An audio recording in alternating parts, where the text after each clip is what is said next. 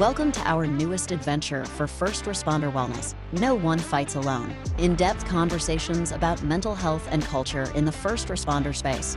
We're joined by your co-hosts Austin Pedersen and Brad Shepard. Austin, we're back again.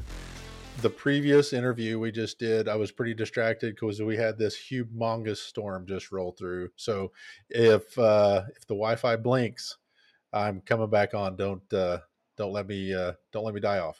Oh, we'll just leave you behind, because if this podcast is going to go anyway, like we just chatted, pre getting on the recording, I don't think we can stop. We'll just have to leave you. I've been excited about this interview for a long time. This is this is a fascinating human being that we're having on today. And without spending any more time talking about her, let's introduce her. This is Rhonda Kelly, great friend, fascinating human, nurse, paramedic, firefighter, mental health advocate, and the current wellness director for Global Medical Response and the founder of All Clear Foundation. The list just goes on, but absolutely amazing human. Rhonda, thanks for coming on the podcast. Thank you so much for having me, Brad. I'm really excited to join both of you and appreciate the invite. So Rhonda and I have met many years ago when she had developed a nonprofit called Responder Strong, and we got to meet up in Denver. And one of the most crazy things was this virtual headset that she had us playing around and walking out on a plank. It was nerve-wracking, and I could hear her cackling in the background of me walking on this tiny plank of a thing that was all virtual. It was just seemed so real, and such a great introduction and start of friendship. So glad you're here, Rhonda. Thanks, Brad. I'm glad to be here too. It's been too long. Well, let's get started into a little bit with just who Rhonda is. Like, tell us a little bit about the where you started in on this nursing, paramedic, firefighter journey. Tell us what drove you, maybe as a teen or as a kiddo, to get involved, and then tell us a little bit about the introduction of that. Oh, fantastic. So my background, as you know, Brad, is pretty random. I majored in physics in college, got to my senior year and realized I didn't want to spend the rest of my life locked in a lab with radiation by myself, which is how I spent college.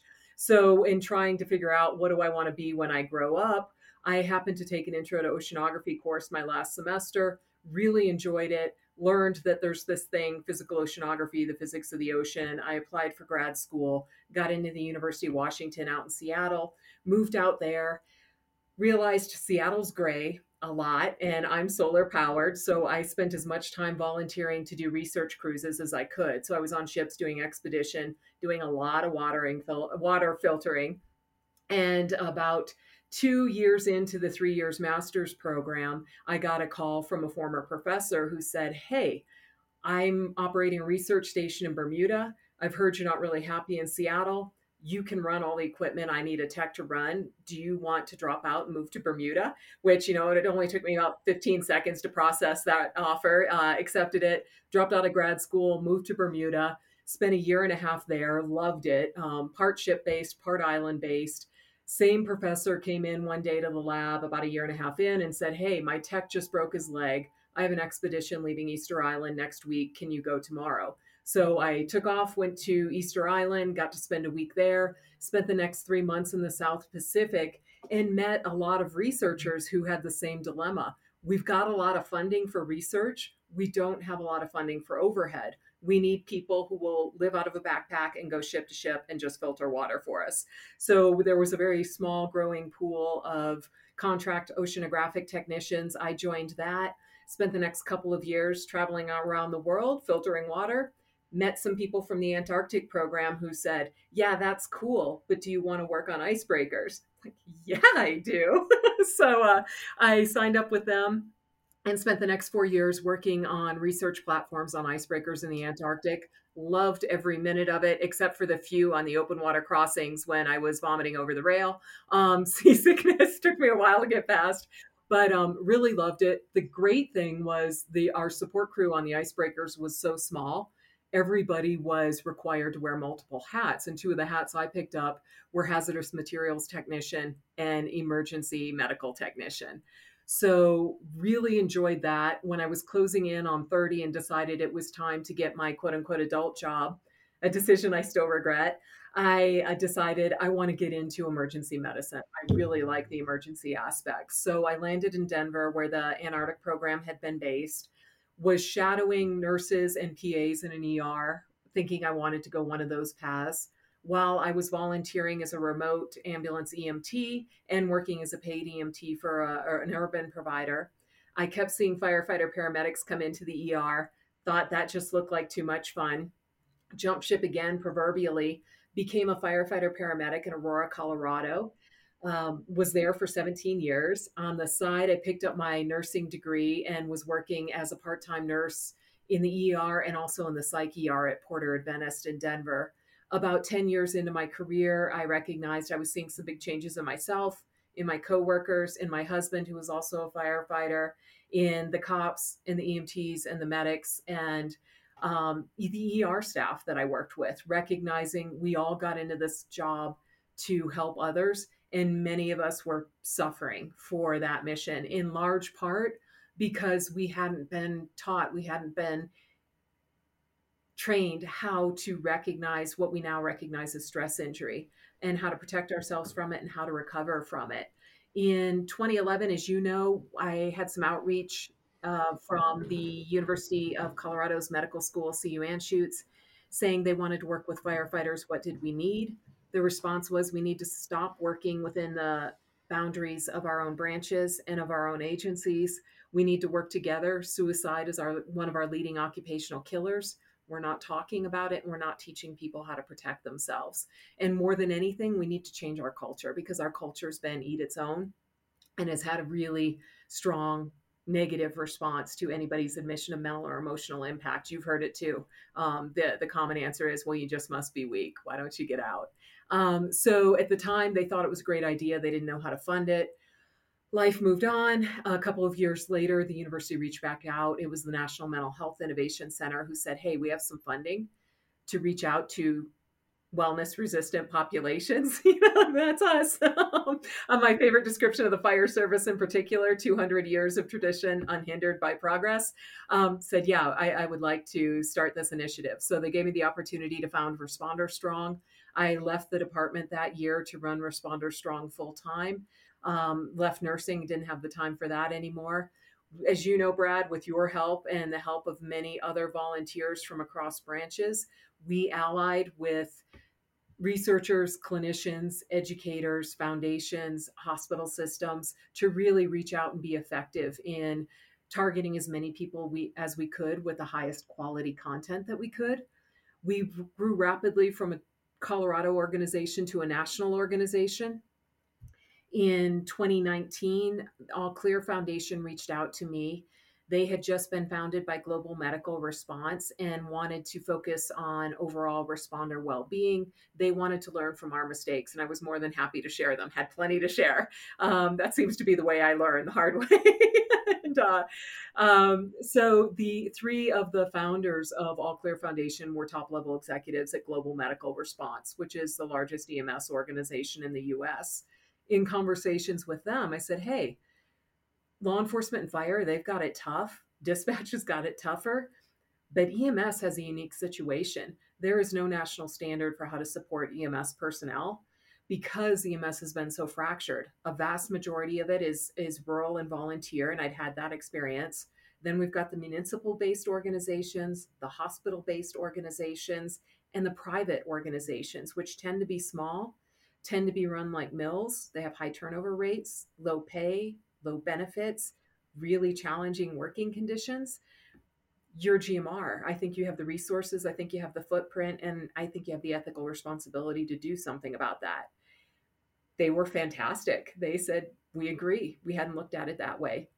So they said, well, how about you put your money where your mouth is and you come work for us, create a national wellness program for our 38,000 personnel, air and ground, EMS, and fire department. They own Rural Metro Fire. And you roll Responder Strong into All Clear Foundation to really bolster our mental health content. So did that in January of 2020, not realizing GMR is FEMA's disaster emergency medical contractor and that COVID was coming. So GMR was in the unique situation where they had thousands of paramedics, EMTs, and flight crews deployed across the country in particularly heinous circumstances, particularly during the surge in New York and New Jersey.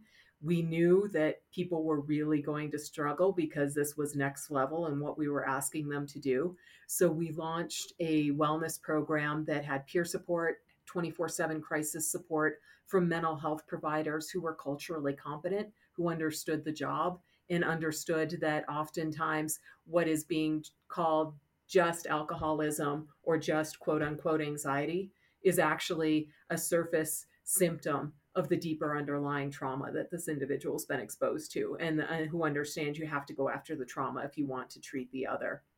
So we had tremendous success. One of the things I've seen, both within GMR, within All Clear Foundation, and nationally within the responder population, is that COVID did us one favor in that it accelerated destigmatization and normalization of the mental and emotional impacts of the job at a level that I didn't anticipate. We're fully a decade ahead of where I thought we would be with destigmatization.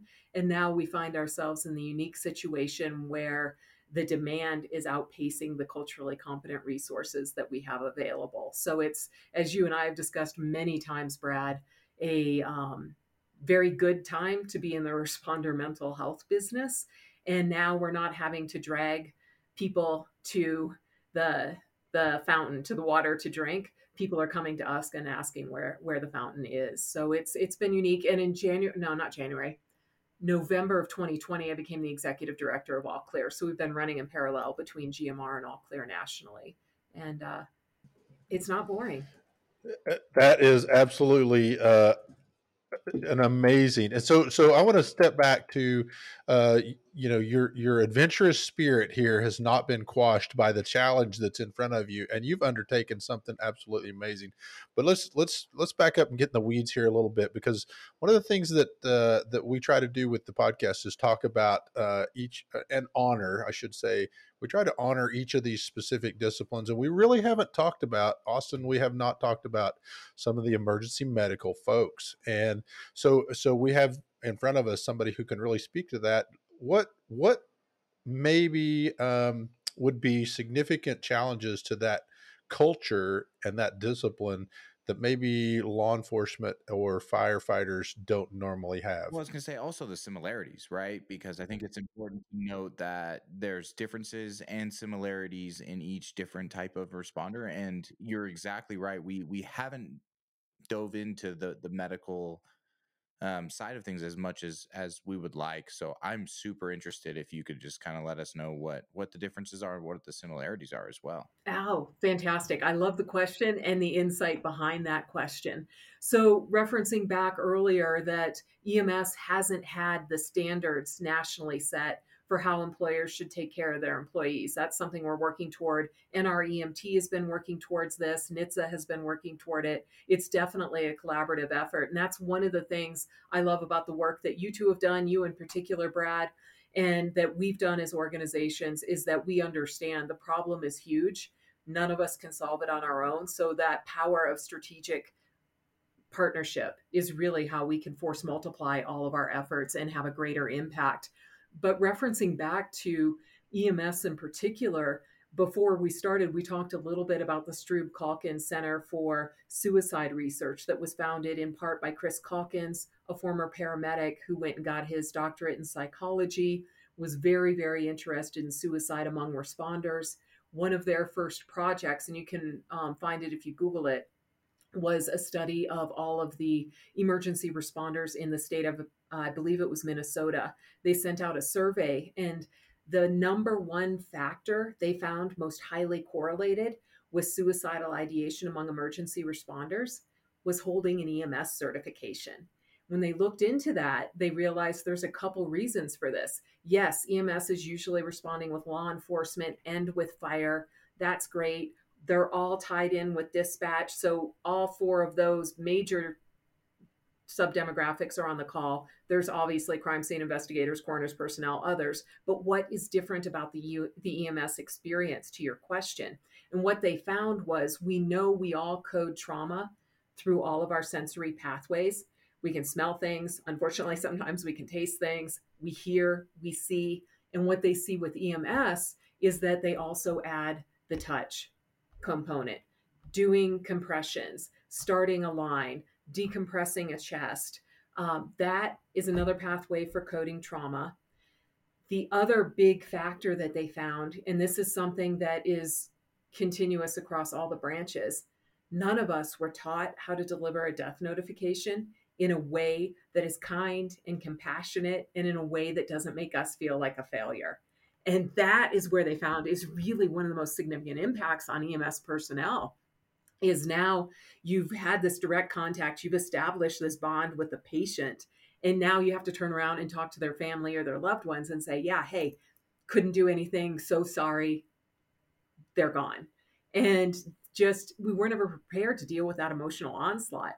And many times when we don't know how to deal with grief and we don't understand that grief is the beginning of the healing process for those who are impacted by this loss, we code grief as pain and we think we caused it. So I remember how many times I left a field pronouncement feeling like crap. Just, I didn't do anything to help. I hurt the family. We got into this job to help people. Wow. And I've seen that in so many EMS professionals, whether it's straight EMS, air medical, fire-based EMS, or to carry over to my other experience in the hospital as nurses, as physicians, as PAs, where you just leave feeling awful. And one of the big messages we've been spreading to EMS, particularly going back to the surge with COVID in New York and New Jersey, our personnel from GMR were responding on calls. The resuscitation protocols were suspended. So if somebody did not have a pulse or a viable rhythm, there was no CPR because there was no place to take them to. So they were doing a lot more field pronouncements, having to tell the family there and having to leave the body, knowing that the coroner's office was so overwhelmed, it was going to be days before anybody came to get that body out of the housing unit. Then when they did transport, they would have to tell family members, you can't go, I'm so sorry, when everybody knew this was probably the last time they were going to see the patient. So layering upon layering of emotional impact. And then driving into the hospitals, passing all the mobile morgues, the refrigerated trucks stacked with body bags in the hall, patients on vents in the hall. And it was just this accumulated trauma that people just didn't know how to deal with. So we started talking to them about, you have to redefine your metric for success. If it's resuscitation, you're going to fail on every call because that's no longer an option. And it goes against every fiber in your being because that's what you're trained to do. So now let's talk about, what did you do? Did you respond rapidly? Did you treat the body with compassion? Did you treat the patient with compassion? Did you treat the family with compassion? Did you deliver the death notification in a kind way? Did you leave having done everything that you possibly could and understood that you did everything you possibly could and walked away with your head held high because you did something in that situation nobody else could have done? And in particular, when you're transporting a patient who ultimately winds up dying, especially if it's during the transport, you didn't let that patient die alone. How much does that mean, not only to the patient, but the family, because they couldn't be there? So we really have been messaging, particularly with EMS, change your metrics for success because you are doing a whole lot more good than you think you are on those calls. And then some of the other interesting aspects we've seen with EMS is when we look at the air medical side. Wow, that's a whole different level. And we see that each of those different roles. So the standard staffing is the pilot, who's often overlooked, the flight nurse, and the flight medic. Highly safety sensitive culture there, a subdemographic of EMS, because there's very little margin for error with rotor or fixed wing. We know that oftentimes the flight crews encounter near misses. So a hard landing, scary turbulence, an engine failure, things like that. And in the past, EMS leaders of their organizations didn't understand. They thought basically no harm, no foul. You didn't die, no big deal. What we know is that a near miss is almost as bad as a fatal accident. For those who are involved, it brings a lot of concerns around mortality. It brings a lot of fears around future flights, or it can. It brings a lot of concerns around safety. It brings a lot of concerns to those crew members' family members. So they're getting pressure at home. Why are you doing this? I don't feel comfortable with you doing this. So we've been really trying to work with the flight crews as a whole around that, and really responding to near misses just like we would a crash. The other crew member, the pilots, we're really paying a lot of attention to pilots right now. A lot of our pilots are combat veterans. Oftentimes, as we all know that about 30% of emergency responders are active or former military, many of them bringing in pre-existing stress injury and not knowing what to do about it, or thinking because they escaped the environment or the uniform or the occupational setting that they left it behind, just to be triggered again in this work, which is a trigger rich environment. But what we see big time with the pilots is oftentimes not only can they be bringing in pre-existing stress injury, but they're regulated more strictly than the rest of us are through the FAA. Item 18, do you have a medical diagnosis around mental health? Are you taking a prescription outside of these 4 SSRIs for your mental health and well-being? And if so, there is an implicit and often an exercised threat to their license. If you're no longer deemed medically capable of flying, not only do you lose your license, you lose your identity and you lose your livelihood. So one of the big things we see among pilots is they won't reach out for help. And we're trying to eliminate that level of struggling, to say there are ways to reach out for help early on. Early on's more effective. Early intervention, early detection. We can get you a diagnosis of stress management. FAA is not going to do anything about that. Let's get you to a provider who's culturally competent and understands that. And then let's get you back up to a state where you feel really good, where you're not struggling and suffering personally, and you're no longer worried about your license, and you're safer. We see across all of the branches that when we don't know what to do and when we're fearful of getting a prescription, we like to numb, and the most commonly used numbing substance, and you guys know this is what Chateau's business is built on, is alcohol. And I'm just rambling. So sorry about that, but I get all excited about this, and I love that you're focused on the EMS experience. Rhonda, please don't apologize. This is fascinating. This is such great information. I am going to back up and just actually offer a blurb of my particular experience with the death notification piece is so incredibly painful. And there's a couple of my death notifications that still to this day that I could, if I told the story, one in particular was a burned body. I could smell that burned body. It is so right there, stored so closely. But the what's fascinating about this, and you did such a great job of describing this culture and even some of the subculture. I don't know that I put much thought into these specialized subculture units like the flight paramedics and the flight nurses. I mean, that flight piece is a big deal. And what came to mind was even some of our federal officers in fear of losing their creds, their security clearances. I mean, that immediately registered with me. That pilot, is in fear of losing his livelihood, basically, and what he's passionate about, which is, helping people, saving lives, flying them here and there. What a fascinating conversation. So, okay, so to kind of recenter it, we talked about the differences of the EMS and medical culture. What are some of this overlap similarities to that kind of between the cultures, and what you're seeing within your research and the information that you've seen over time? What are the overlap pieces that are very similar for emergency medical? Well, that is a great question. And Brad, from back in the early days of Responder Strong, we really debated, did we want to use the term first responders, or did we want to use the term emergency responders?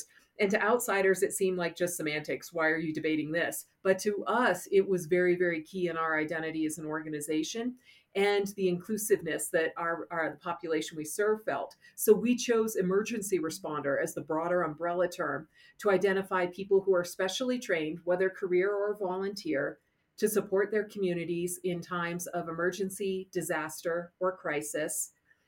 who were not taught how to protect themselves from what we borrowed from the military, the stress injury formation model, and who have traditionally operated in cultures that eat their own, that don't allow for people to acknowledge the impacts on the human behind the badge, the uniform, or the scrub. So we wanted to use a more inclusive term. And to your point, we serve EMS, fire, law enforcement, dispatch, who are often overlooked, even though they're the first of the first responders. But we also serve our brothers and sisters in the coroner's office, medical examiners, crime scene investigators, search and rescue, ski patrol, disaster workers, frontline healthcare workers, and the unifying personality or characteristics of these providers, these emergency responders that we see, regardless if you are in an urban setting, a rural setting, a career, a volunteer, a mountain, a hospital, is that we all get into this job for some variation of the reason to help others. We all hold ourselves very, very accountable. We hold ourselves to a high standard. And we often confuse self flagellation, self beration for taking responsibility, not understanding that we're further driving the shame cycle that has been perpetuated by our cultures. And when we talk about our cultures, we see in all of these cultures this glorification, this glamorization of martyrdom. Take care of everybody else. You should just be able to do this job. We see this glorification of what we understand are stress injuries. Well, yeah, so you're on your second or third divorce. Maybe you drink too much on a regular basis. Maybe in EMS or fire based EMS, your partner's having to start an IV on you before the shift. Maybe you are grouchy and grumpy and your personality has been changing and everyone around you thinks it's just a character flaw. I mean, the list goes on and on. So when we talk about similarities, I really see that we have similar motivations, we have very similar personalities, and we experience very similar negative impacts because our cultures have never taught us how to take care of the human behind the mission. And it isn't until we get to that point and we put the human first. And I know this analogy is so tired, but it's the oxygen mask analogy on the plane. We are not going to be effective in the short term or in the long term if we're not putting our own oxygen mask on first. And we really have to show people that if you want to be effective in this job, and I love all of the branding of tactical athlete and tactical breathing. You throw tactical in front of anything and responders will sign on to it. That, hey, we are asked to perform in some pretty stressful situations and we're asked to perform at a pretty high level. We deserve to be trained and supported at those levels. Yeah, I agree. This is just the simple yoga breathing to renaming it to combat breathing is almost comical. Just just just that simple little nugget of, hey, it's now cool and acceptable to do yoga based breathing styles. I want to circle back to something that you actually mentioned a while ago, which was that COVID, the one of the good things that had come out of COVID was this destigmatization of mental health. Let's explore that a little bit. What have you seen from that? That's a fascinating component, and I think it should be explored a little bit. What have you seen from that? Can we expand on that a little bit? Yeah, absolutely. I would love to expand on that. I think one of the biggest things is things finally got so crazy and over the top. Almost every responder, whether you're in the hospital or in the field, recognized this is not me being weak. We are being asked to do crazy things. In particular, with my affinity for the nursing profession, and the devastation we're seeing in that profession. Last year, more than 126,000 nurses nationally left the profession. They didn't just go to another treatment facility, they didn't go to another hospital system.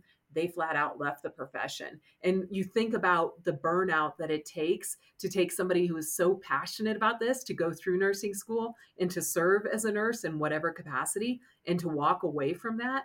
Oh my gosh. So I think what happened in large part was responders across the board were asked to jeopardize their own personal safety. Many of them felt like, rightfully so, that they were jeopardizing the safety of their family. So it wasn't just personal endanger anymore. What if I contract this virus and I don't know it and I take it home and grandma dies or my special needs child dies or, there's this repercussion through my family, asked to do a lot of overtime. Everything was changed. The addition of PPE for everybody was just another layer of stress and thought and decision making that had to go into every day. There was no more routine. This is just what we do. Everything was more burdensome. And there was so much public focus in recognizing, wow, hey, let's bang pots in the street. The responders are doing a good job for us. We've asked them to do a lot. So I think all of that really played into the normalization where people realized I'm not just doing my job. I'm doing a heck of a lot more.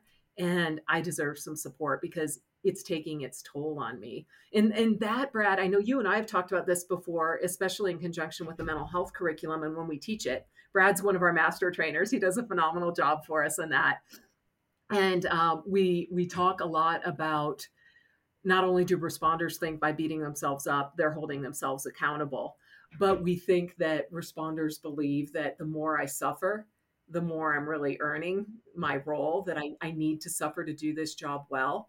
And what we want to transition that message to is no, no, no, you need to suffer well. If you're suffering, you need to understand why, and you need to go to the right form of treatment. You need to reach out and ask for the support around that.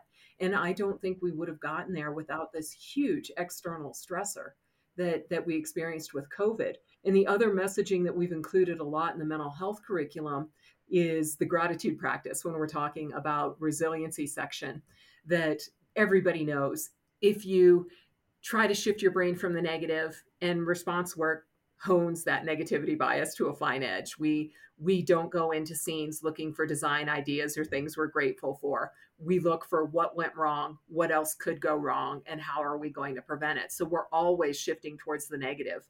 So yes, thinking of 3 things we're grateful for every day, writing them down at night before we go to bed, that is fantastic because it's teaching our brain to look for the positive instead of the negative.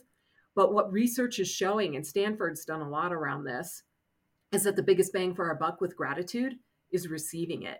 And I think this is part of the shift that we saw with COVID is responders were just inundated with gratitude from a lot of people, not across the board. Obviously, there were some other responses, but for responders to feel that and to feel how nice it felt. We've seen our culture in the past has encouraged responders when somebody thanks them, the knee-jerk reaction is no big deal, just doing my job, don't mention it. And when we look at it in the context of that research, they're deflecting the recharge for their batteries and thinking back to the nurses who are exodusing en masse the profession. They're burnt out because their batteries are not being recharged. They're no longer finding fulfillment in the work. And this is one thing we're telling responders you can do. When somebody thanks you, accept it. Just say, oh, you're welcome, or I appreciate that. And any time and allow that human connection, because that's what it is, to fire up those neural pathways in your brain and let you feel slightly recharged. Because when you're deflecting somebody trying to thank you, not only are you deflecting the recharge for you, but you're not giving them the opportunity to sincerely express their appreciation for what you did. So it's a lose-lose when it could have been an easy win-win. You know, the interesting part of this is it and Austin and I, neither one, well, I don't want to speak for Austin. I don't know the emergency medical community as well. So that's heartbreaking actually to hear that statistic of so many nurses leaving the profession and exiting, because we need those people in place. But what are some of those challenges that exist for them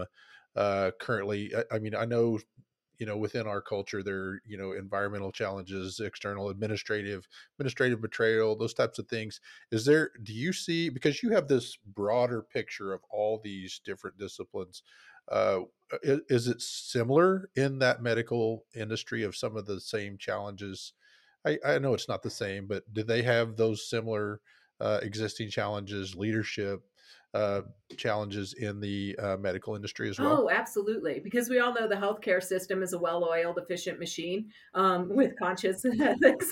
No, I mean, there are a lot of systemic challenges in the healthcare industry. I think those spill over into most of the establishments, the systems in emergency response, whether it's EMS, fire, law enforcement. And that's something, Brad, I know you've heard. We get frequently questioned when we're teaching the mental health curriculum by people. Well, this is all well and good, teaching me resiliency and teaching me self-awareness, but the problem's not me, it's the system. I said, we would debate that the problem is both, or the challenge is in both. Many of us are struggling, are suffering as a result of the impacts from our occupations.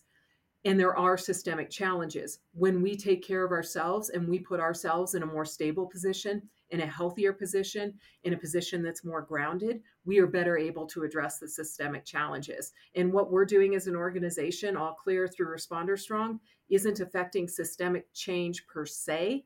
We are affecting individual change with the intention that that individual change will eventually drive systemic change. So I think that's one of the big things. And I love that you mentioned administrative betrayal. We know that is one of the largest or the most frequently identified stressors for emergency responders, regardless of their branch.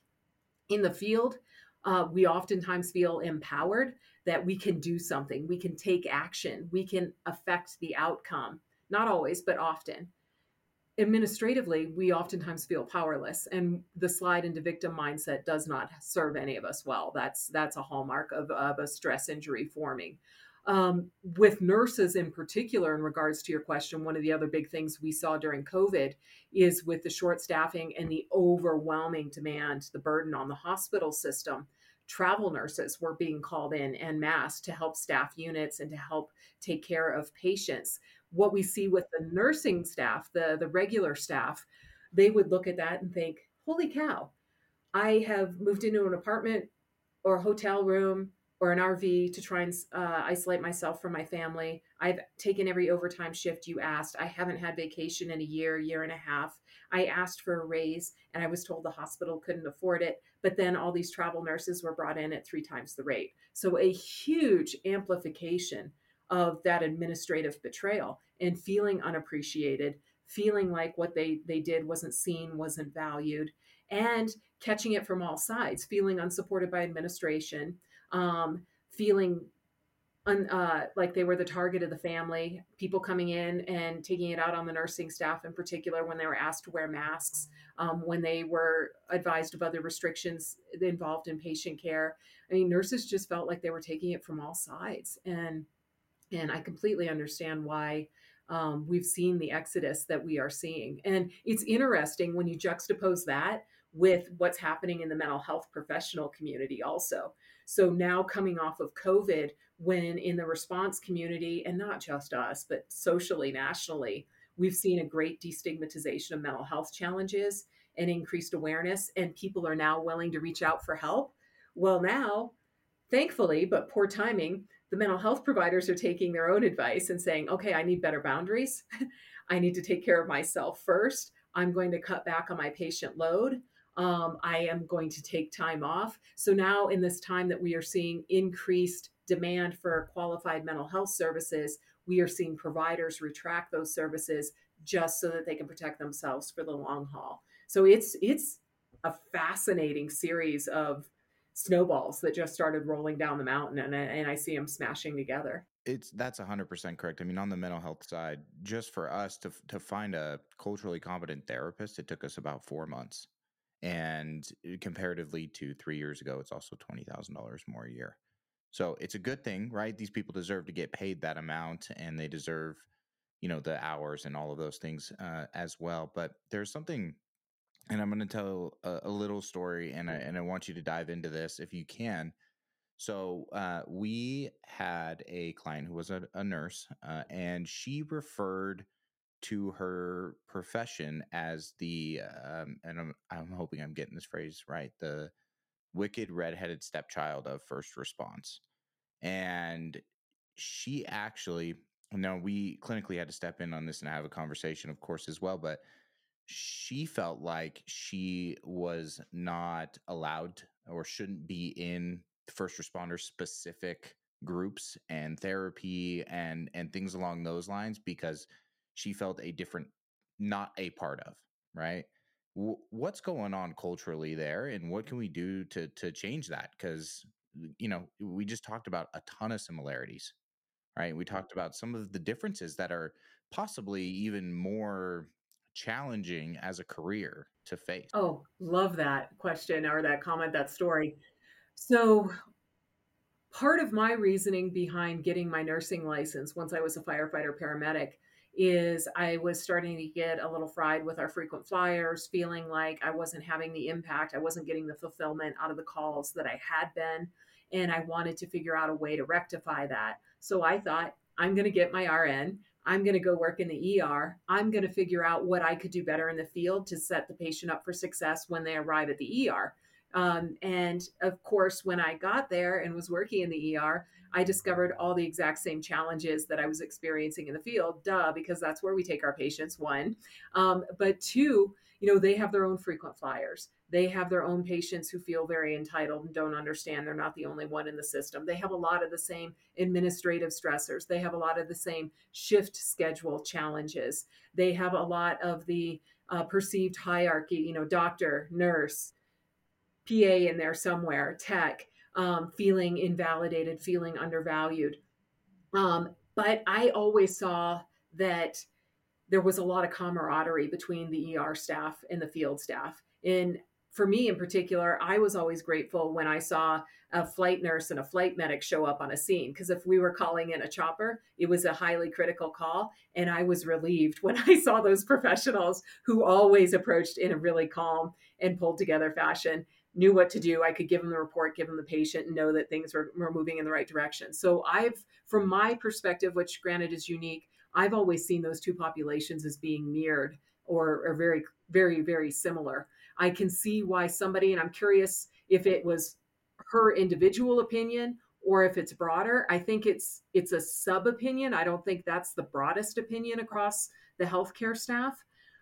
Part of the reason we chose to include them in everything we did in Responder Strong and now do in All Clear is it's part of the continuum of care. There's all those similarities that we discussed earlier, but we're seeing the same stress injuries. And what I'm hearing in her is we're the stepchild. Yep, I also hear that from EMS. I hear that from volunteers. I hear that from search and rescue. And I think that's part of the injury. And to our mind, the best way to heal that specific aspect of injury is to bring everybody together to see we are way more similar than we are different. And yes, there are some unique challenges each of us experience layered upon the challenges of the job. In particular, right now, LGBTQ plus community, other underrepresented minorities, we understand they have other additional stressors. But wow, in the foundation, just because of the work we do and the people we are, we're experiencing a lot of the same challenges and a lot of the same injuries. Do you think that lends itself to maybe the beginning of isolation, where you see, okay, I'm different, I'm unique, because you see that with a lot of the subcultures within law enforcement and fire as well. I'm SWAT, I'm motors, I'm these right? Am I No onto one something else here? understands me. No one else has it this bad. Well, and it's that comparative suffering that we talk about in the mental health curriculum. And it's interesting that we see it in two ways in responders. One is that when responders are feeling bad, they'll oftentimes tell themselves, based on what they're seeing in the job, well, other people have it so much worse than I do. And we hear it in particular with responders comparing themselves to responders who are combat vets, saying, well, he or she was in combat. They were shot. I don't know why I'm feeling this bad.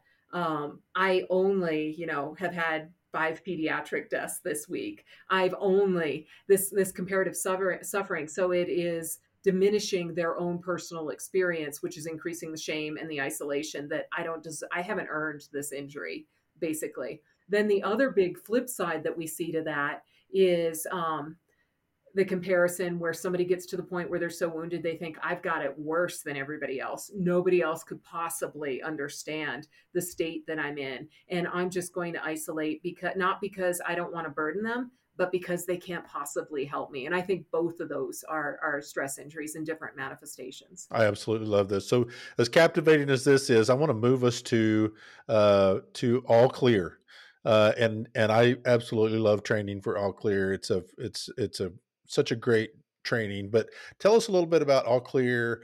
How you got in. I mean, you kind of already did tell us how you got in it, but tell us about All Clear, what they offer, what the resource is, and even give that plug for the training. Oh, fantastic. So we are a national nonprofit, All Clear Foundation.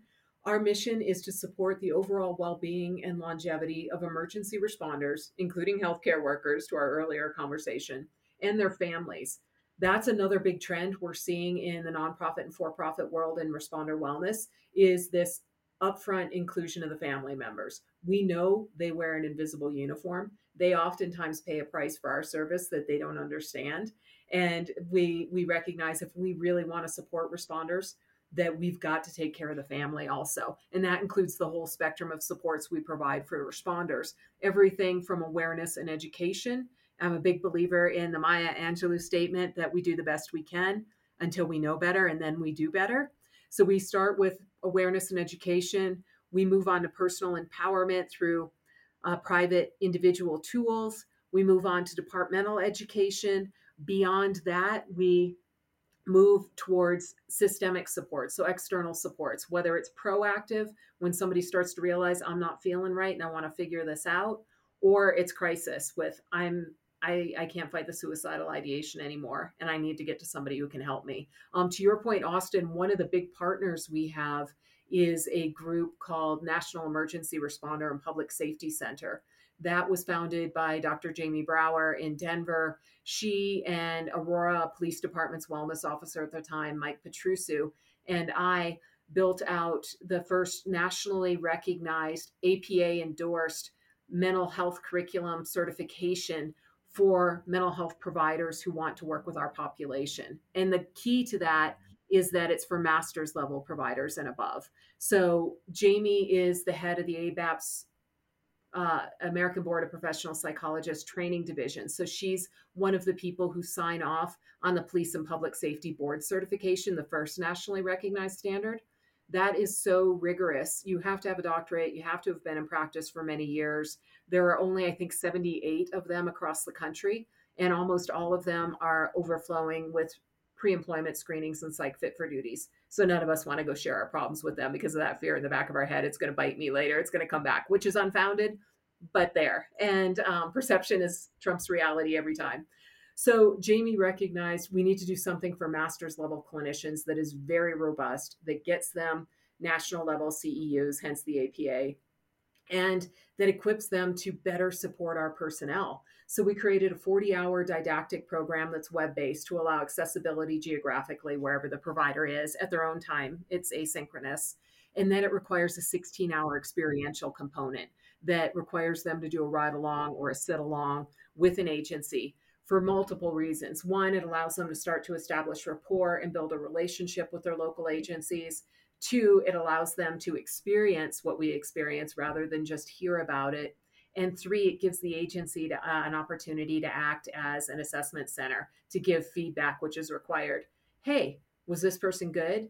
Did they get it? Did they establish rapport? Were they a bunker sniffer? Yeah, what is it? Do you sign off on this person? So we're really excited about that certification. We have a federal grant now from the Department of Health and Human Services, their HRSA division. Among the offerings in that grant, we're supporting small and rural agencies with about 30 or fewer personnel. But one of the supports is a scholarship to that certification for a local mental health provider in recognition that when a lot of rural responders get to the point where they want to reach out for help, there's nobody in their community who gets it. So we've really been approaching in a comprehensive fashion the challenges we see them moving from the individual to the system. In addition to that, to Brad's point, we offer the Responder Strong Mental Health Curriculum. That's one of our flagship programs. We created it back in 2018. It's built on the physiology of stress, understanding the stress injury formation model. We encompass the research around the response professions in particular with regards to anxiety, depression, substance misuse, domestic violence, suicidality. We normalize the reactions as being part of that stress reaction. We normalize it by talking about the prevalence, even though we don't talk about it as openly as we should across the country. Then we launch into suicide awareness and prevention, what to do when you recognize it in yourself or one of your coworkers, how to respond. And then we in follow up to talking about it's very seldom the single headline grabbing incident that gets any one of us. It's more the accumulation of the small S stressors and the small T traumas over time. And when our stress buckets fill up a drop at a time, The good news is these seemingly small resiliency practices, whether it's breath work, meditation, mountain biking, target shooting, mindfulness has a lot of different manifestations, that those, when they're practiced daily in a habitual way, those also accumulate a drop by drop at a time, balancing out the stressors with the resiliency. So we do a lot around that. We have free digital tools for responders and their families that are based around basic human needs, allowing people a private place to self-assess, to explore thousands of pieces of vetted content. And when they decide that they do want to rely or call on external resources, we link them to resources that we vetted that are in their state. We do a lot of work with one of our partners in Denver, the Center for Relationship Education. We built out a program called Responding to Your Relationships. It's all evidence-based relationship and communication skills, the things we all think we're experts in, but most of us didn't have modeled well for us when we were growing up. And we don't tend to show up as our best relational self under high stress. So we worked with them to really tailor their content to the responder experience. Parasympathetic nervous system backlash after a long shift, shifting worldviews when we see the worst of what humans can do to each other and expand that in our minds to think that humans just suck and that's the way the world is. When we see ourselves being protective and our family sees us as being controlling. So we have a 40 module series we help create with them that they run and operate. We have the core 10 to 15 minutes of the top 10 most popular modules available free on our website called Respond Online. A tremendous number of responders have written into us and said, hey, I watched that with my significant other. Thanks for putting words to the things that I couldn't and for validating it, because she or he wasn't going to believe me, but you all said it. And so we really try to take a big comprehensive approach. We work strategically with partners who are very accomplished in the field. So NERPS, Center for Relationship Education, Sigma Tactical Wellness, who does inflammation-based screenings for law enforcement and other responders. We really recognize that it's through this collaborative process that we're going to have the greatest impact. And if you mentioned it, I missed it. You actually have a crisis online text tab on your website, right? Did I miss that? Yeah, no, I didn't mention that. So Crisis Text Line has been established, I think, 10 or 11 years now. They are an international crisis texting service. And there's a lot of reasons why we chose to partner with them. Through the program we have with them, any responder can text badge to 741-741 24/7 and get a trained crisis counselor who will understand if you're using that word badge, you somehow or another work in this field, and these are the types of stressors you're exposed to, and will help you navigate it. Oftentimes, they're there to normalize people's feelings and to validate them and to encourage them to reach out for help elsewhere. So that partnership's been running since October of 2017. Rhonda, this has been absolutely wonderful talk and discussion. This I don't know how we piled in so much information in just a short time period. Austin, you want to add anything in there before we kind of wrap this thing up? That was amazing. Just to circulate all of that information, I didn't even think I had a chance to really ask all the questions I wanted to. So maybe that's another time if we could steal another hour from you. But I think a big thing I want to leave on: website, emails. How do people reach out if they want to get either your trainings or anything like that? How do they reach out to you? Oh, fantastic. I've mentioned the Responder Strong Mental Health curriculum a couple of times. We host 20 to 25 free Train the Trainer events across the country every year. Thanks to COVID, another side effect of it, we always offer those trainings in a hybrid format, so you can attend remotely or in person. The remote sessions conducted over Zoom. We always have tech issues, but we always get great feedback that thank you for allowing this remotely. I wouldn't have had the ability to attend this training if you hadn't done that. All of the participants who attend are certified to reteach our content within their local community at will. So we give them access to our shared drive with all of our PowerPoints, our supplemental materials, the instructor's manual. We load them up. They can always come back to us for advice or to ask questions. To date, we've trained more than 1,500 facilitators across the country in recognition that the local wellness champions have the rapport, the credibility in the networks, we never will. And we're really seeking to empower them. We know they usually don't have the budget or the time or the expertise to create this content on their own. So if you just go to our website, www.allclearfoundation.org, and search under resources for mental health curriculum, the Train the Trainer calendar is there. We've got multiple events coming up this summer. Everybody is welcome to attend. The feedback we get, we've been running it since 2018, and 98% of our participants have said they would recommend it to other responders and recommend it to agencies. So we're pretty grateful for that positive reinforcement there. Other things, I can be reached at Rhonda at allclearfoundation.org, Rhonda with an H, RHONDA. Please check out our website. The two big things you would want to look for are the solutions tab and the resource tab. The resource tab, I misspoke a moment ago, is our brick and mortar external resource directory. The solutions tab is where all of our tools and education are located. If you are a small agency and are interested in the HRSA grant, look under partnerships in HRSA, or just send me an email. I'll write back. This is the true build it and give it away format of taking so much and having. I think it shows the heart of All Clear. It shows the heart, obviously, of Rhonda Kelly of developing this, and not just because I'm one of your trainers, but I absolutely love training this because it really is giving the information away. Now go teach it. And I think one of the important components that I personally would offer up is that it's not built for a high level mental health professional to actually go and talk about it. The curriculum is actually built to undergird with your supportive experience to give it away to another person. Just keep giving it away.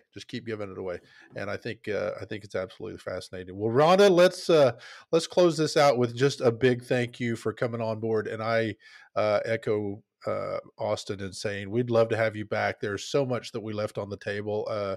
I would love to explore a lot more, both on the mental health, culturally competent providers, and the other piece is you and I talk often about this leadership component. I think there's so much left there to talk about that. Maybe if time, I know you're a busy girl, you got a lot going on, and thank you so much for just carving out a little bit of time for us. So with that, thank you. We'll see you soon. Thank you so much. I really enjoyed this. Chateau Recovery is a 16-bed treatment facility nestled in the foothills of the Wasatch Mountains in Midway, Utah. Chateau's First Responder Resiliency Program is designed to treat the unique challenges and issues that first responders encounter in the course of their careers. Chateau's comprehensive and highly individualized approach to treatment addresses more than just the presenting issues. It addresses the why. Each of their seasoned, trauma-trained, and culturally competent therapists utilize evidence-based, specialized therapies to treat trauma at its core and enable clients to begin the healing process while developing a resilient and healthy relationship with stress. Chateau Recovery is trusted by departments and agencies from around the country to treat responders and veterans. In fact, it is one of only a handful of facilities nationwide that is vetted and approved to treat members of the Fraternal Order of Police. For more information, or to speak to a representative, go to chateaurecovery.com or call 888-507-5031. No One Fights Alone is also sponsored by First Responder Trauma Counselors. First Responder Trauma Counselors are subject matter experts in proactive behavioral health care for frontline workers through their National Peer Support Academy. This 40-hour all badges, all uniforms, and all scrubs educational experience helps to create caring, honest, and empathetic peer support relationships with your fellow frontline workers. The FRTC National Peer Support Academy is taught by actual first responders who have gone back to school to become culturally competent, licensed behavioral health clinicians that teach from lived experiences, not just theories from books. This fast-paced, immersive educational academy will not just change your life, it will help you save the lives of others. For additional details, visit 991overwatch.org or call 970-222-419-3. This could be the most life-changing academy you'll ever attend.